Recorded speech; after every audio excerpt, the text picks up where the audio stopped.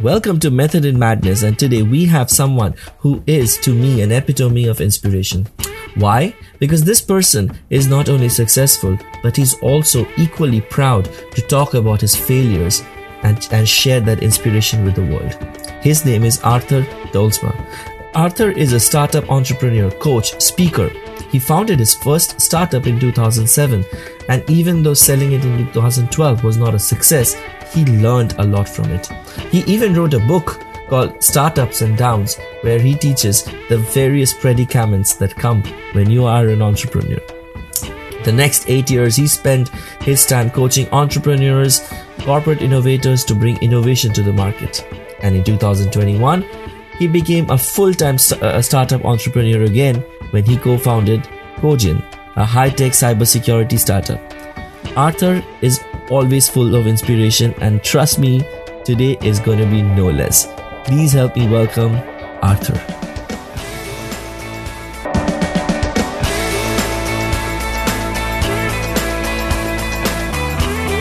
This is Method in Madness.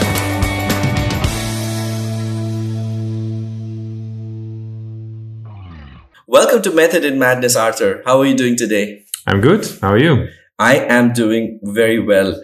Now, I met you, I got to know you through a news article on the FD, which was about bounce back stories. Mm-hmm. And I know from the last few years that I've been connected with you that you have seen many highs, also some lows, and you've always managed to, meander them. How did you handle these failures, these changes? What's your secret mantra? My secret mantra, well, you know it because you wrote a book on it. It's called Having a Plan B. No, but it's that in essence, but a bit broader than just a plan B for finance. That's what most people think. I mean, okay, if I lose my job, how am I going to make enough money? That's what people think of plan B. But I think a plan B is broader. It's also having the confidence that something else will come up in life. New chances, new opportunities, new adventures. So that's then you start seeing things in perspective. When my first startup failed, I felt like my whole life failed because my life and my startup were connected. And later, when I really thought about it and talked to a lot of people, I realized, no, life is so much bigger and it's good. This adventure failed, but that's okay because that's part of life. You try something and sometimes it fails. So that really helped me, but also the insight that there's so much more. I mean, this adventure was important for me and for everyone who fails. If your company goes bankrupt, if you're fired, I mean, that's heavy stuff, but there's so much more in life. I mean, I hope in my life, at least, there's a wife and kids, which are wonderful, family and friends. So yeah, whatever happens, I'll still be fine. So that gives me a lot of basic to start exploring. And I remember when we first met, you told me you were a TV personality for people recognizing you, and it was a big sharp fall. So very well done in handling and keeping yourself together through all these journey. Yeah, it's still tough, I mean, I realized. I think a year ago or something, I failed something with something else, and then I felt really shitty, and I thought, like, well, damn it, I should have learned now to deal with failure, but my ego still hurts. And I was like, okay, but perhaps that's what ego does. So they hurt. And I also realized then, and also by reading some really nice books, that society now has a difficulty with hurting. I mean, it's difficult to be hurt. We want to keep hurting like away from all of us. Absolutely. Well, actually, hurting is part of life, and it's really good to embrace the hurting, that it's part of it. And I mean, if you get hurt, you enjoy the good times better. So it's also good to realize that. No breakthrough without a breakdown. yeah, nice. Yeah. And what I'm really inspired about you is that from being an entrepreneur, you ventured into many things. You went to a corporate job. You worked as an innovation manager, and then you decided to also move to start something of your own.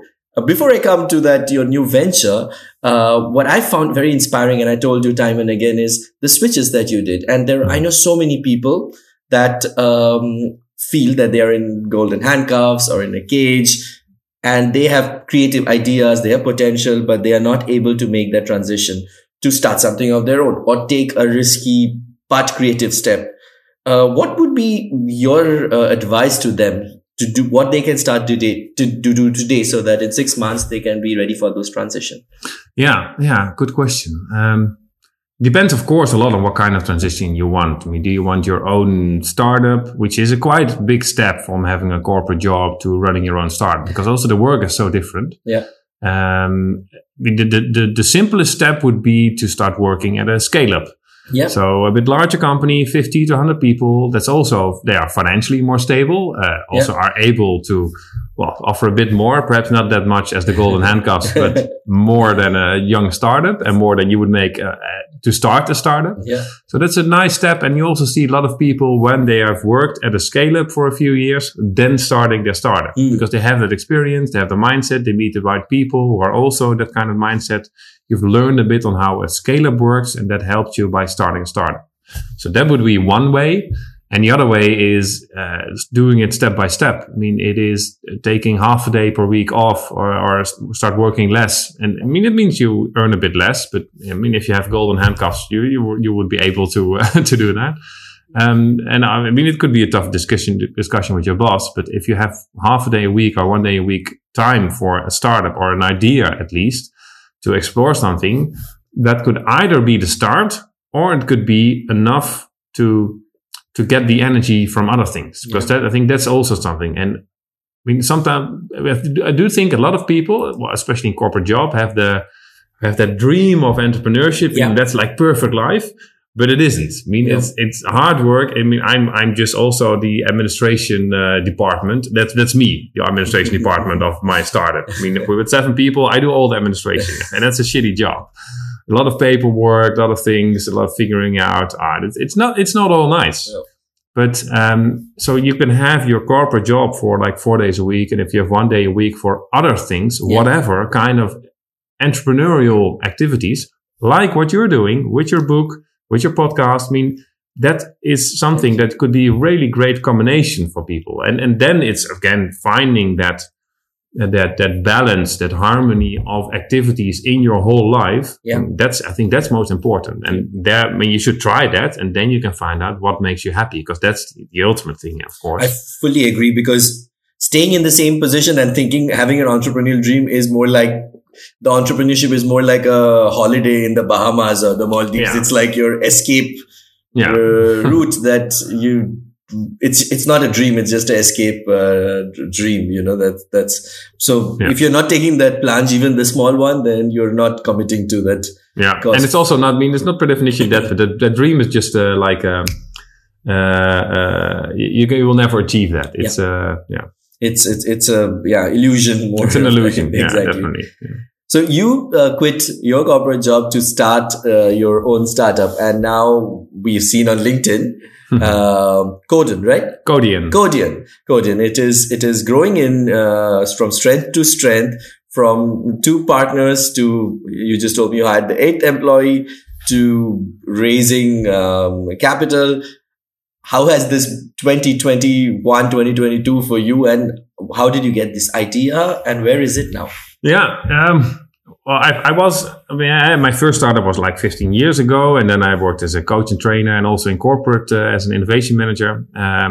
Lots of fun, but I felt like getting back in the game as an entrepreneur. I really believe in phases in your life. So you have to get this phase where you're more entrepreneurial and when you're more safe. So I was ready for something new. Yeah. And then I needed the right team, the right idea. And that took me 4 years.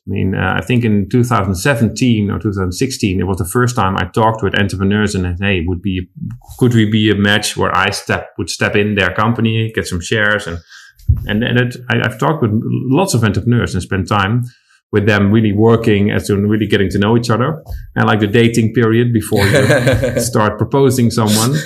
And then 2 years ago, just when COVID started, I felt like again it's time for something new. So I just reached out to a few people.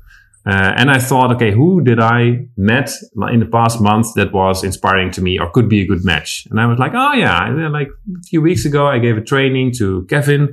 He's an ethical hacker, software developer. He's on his own building a company, something to do with cybersecurity. Well, I don't know anything about cybersecurity, but I know a bit about software. And he's the tech guy. I'm a business guy. So let's just have a coffee with him. And he was open for that. And that just, it was a bit of magic, that first meeting. And we connected also because we really were a good team, as in the qualities I have, he didn't possess, exactly the other way around. So that was a really good match. And then we first decided to take it slowly, as it should be, start dating first. So I helped him for a year, half a day a week, next to my then corporate job. Yeah. And that was a good way to really get to know each other, to really start believing for me, in the idea, and for us in each other. And then also when our first, one of our advisors asked us the question for the first time, as in, hey, I would like to invest in you. Are you open for that? And then I was like, okay, now if we want to have investors, and we want it, then we need a plan. And in order to need a plan, to write a plan, because that would be my thing, I need time. Yeah. So then I quit my corporate job, and I decided to, but that was a good thing, because I worked with him already for like 7 months, 8 months. Yeah. So I really knew him quite a lot, and I knew the basics. So there was a lot of confidence that what was potential. And one of the advisors said he wanted to invest. That was a year ago. And indeed, 3 months ago, we raised 1 million euro. Ooh, so that was nice. Congratulations. Yeah. And now, we're growing. Still a lot of things to be done, but that's part of life. Wow, 1 million euros. That's fantastic. I already knew that. I saw it on LinkedIn as well. You announced it. So, but I'm very, very happy because, I think it takes a lot of courage and vision to make these kind of dreams come true. Well done. Thanks. One of the things I remember when I interviewed for my book was, and I questioned you on adversity, how you handle it. One of the things that you kept referring back was your love for sports. Mm-hmm. You said that sports, especially football, have had a big impact in your life. Yeah. Especially how you handle adversity, change, discomfort, dilemmas, and maybe sometimes even decision making. Is it still the case? And how much has it influenced sports in your life so far? Oh yeah, nice. I think a topic worth a full podcast on. I think just like me, everybody who's listening is all yours. Yeah, and a lot of things to say. Well, one of it is that I really like working in a team. I also like I was a captain of the team quite some times, and I also like that because you're really part of the team. You're just one of the 11 players on the field. But you have a bit more responsibility before that. But on the field, everyone tries his best. And I really like the match to see that with a corporate, with a startup team or a team that works well. Everyone tries. There's not one guy who's saying what needs to be done and the rest does it. No, everyone works really hard. But there's one person or a few persons who are a bit more thinking about strategy and need to make the decisions if they need to be made. So that's what I like as a metaphor. I also like the confidence as well, what you need also as an entrepreneur or as an intrapreneur or anyone who wants to achieve something. Actually, you need a bit of ambition, you need a bit of pressure, but you also need confidence. And if the pressure is too high and the confidence too low, you feel you can be blocked. Yeah. If the confidence is too low or too high, and if the pressure is too low, then you feel too relaxed and you get a bit lazy, perhaps. So that's why I often make the metaphor as in you need to feel the pressure. Yeah, I've told you before. Yes, it's in the book, but I still like to hear it from you. The pressure of like a 0-1 behind, like the other team has scored 1 goal more. So then you feel the pressure. Okay, now we need to do something. That's when you feel pressure. But you also need the confidence of a 0-1 advantage, because if you scored 1 and the other one is 0, you feel the confidence. Okay, this is possible. We are able to make this game. So, and you really in life you need that balance. And that harmony. You need both the confidence of the 1-0 and the pressure of the 0-1. That would be perfect. That's a beautiful, beautiful metaphor. So, was there the pressure and the confidence when you decided to venture into entrepreneurship? How did you make yourself ready? Mentally, emotionally, financially, all these, because every aspect of your life gets quite intertwined when you make a decision like that. Yeah. How did you make yourself ready for a jump like that? Yeah, I mean that was also a process of years. I mean, my first startup was just right out of college, so there was a bit more naivety, but just being naive and just trying and having that dream or a bit of illusion that it would be perfect. But now, and especially after that failure, I mean, it took me quite some time to recuperate. I mean, after the failure, I worked just for 2 years. I was able to work just 4 days a week, with the other 3 days I needed just recuperation, doing nothing, just relaxing. Mm-hmm. So we were a bit of a burnout, but then spread over 2 years. So that was one thing. And what helped me was a lot of things. What helped me was making a bit more money, because that just also boosted my confidence as I am able to make some money. But also doing things, I started coaching and also lecturing and sharing my knowledge. And that really gave me a confidence boost as in, actually I do understand entrepreneurship a bit. I mean, I failed as an entrepreneur, but I do understand a bit of entrepreneurship because people liked the stories I told about my adventure and the lessons I learned from that. So then I was like, so it's not that I'm stupid. It's just that I failed. And then now I've realized why, and I've learned. So I've grown and I have valuable knowledge. Oh, that was so important. And then that took me some time indeed. And, to get the energy. Also sports related there.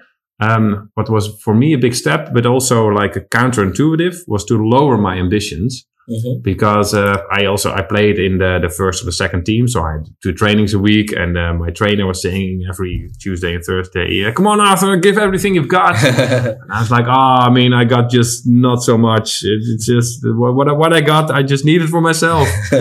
And then I started playing just at the team, like 3 divisions lower, just with some friends, really relaxed. And even when I was really tired, they were just happy with me because I was good enough for them, and it was really relaxed, no pressure, just having fun on the field, and that gave me so much energy, acceptance and rest. I mean, that was really good to do. And when I've done that for quite some years, I also stepped up my football level 1 or 2 divisions higher, so that was nice, and I also got more energy to start a new company.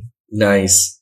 So one last question, because the podcast is called Method in Madness. Mm-hmm. And the question I ask to all my guests is, has there been a moment of madness in your life? Something that, you'd ask yourself, what was I thinking?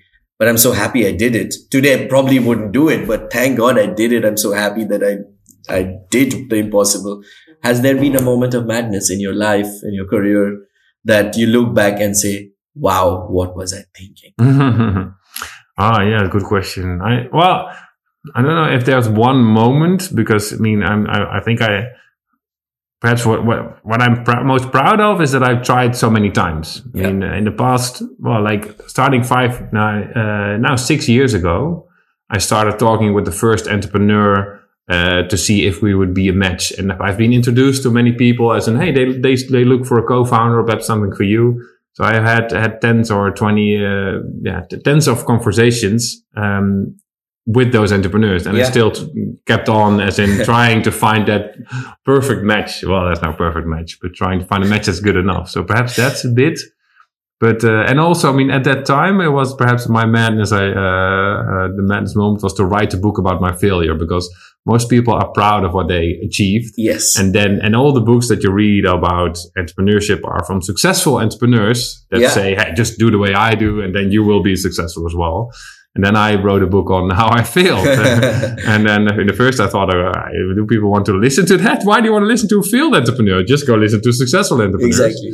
But when I told my story a few times I mean, I know the first time I was asked by, my former professor, and he said, well, I've got this few entrepreneurial students. I mean, you can share your story. And I was like, why do you would listen? Why they wouldn't want to listen to a failed entrepreneur? But, and I liked sharing stories. So I told the story, and they really loved it. And I was like, wow, okay. So there's actually value in failure. So then I was like, okay, perhaps I should write a book, because writing a book was also a dream for me. Perhaps I should just do that, try that. And perhaps there was a bit of madness in that. For sure. I have been always inspired by a quote from an Indian philosopher who said this, and I really have written it all over my house. But you're definitely a living example of that quote. It says, always take chances in life. If you win, you can lead. If you lose, you can guide. And I think I haven't Nice. seen anybody who is more of a living example of that thought, of that example than you are. It takes courage to speak so openly about, the low moments, to write a book about it, to actually be the first person, if I'm not wrong, to write about the failure story in one of the leading business newspapers of the Netherlands. Not the first, but I mean, I at that think time it was less. you, It was far less common. Okay, definitely. exactly. Now it's, I hope that you played made a it role. fashionable. Let's put it this way. Yeah, I added my stone. Right? Exactly. But I really hope you get way more success, way more stories to share. And thank you so much for so candidly sharing your method, your madness, and your journey. I am truly inspired, truly honored, and I will take your advice as well on everything you said. Thank you so much for joining. You're welcome. Thanks for the interview. It's really nice.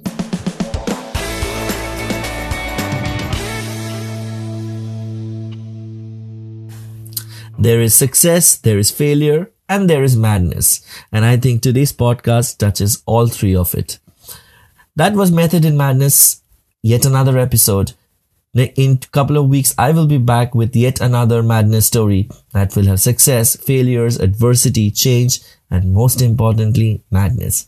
Till then, doesn't matter whether you get success or failure, remember to stay a man, because that's the only thing that will get us through.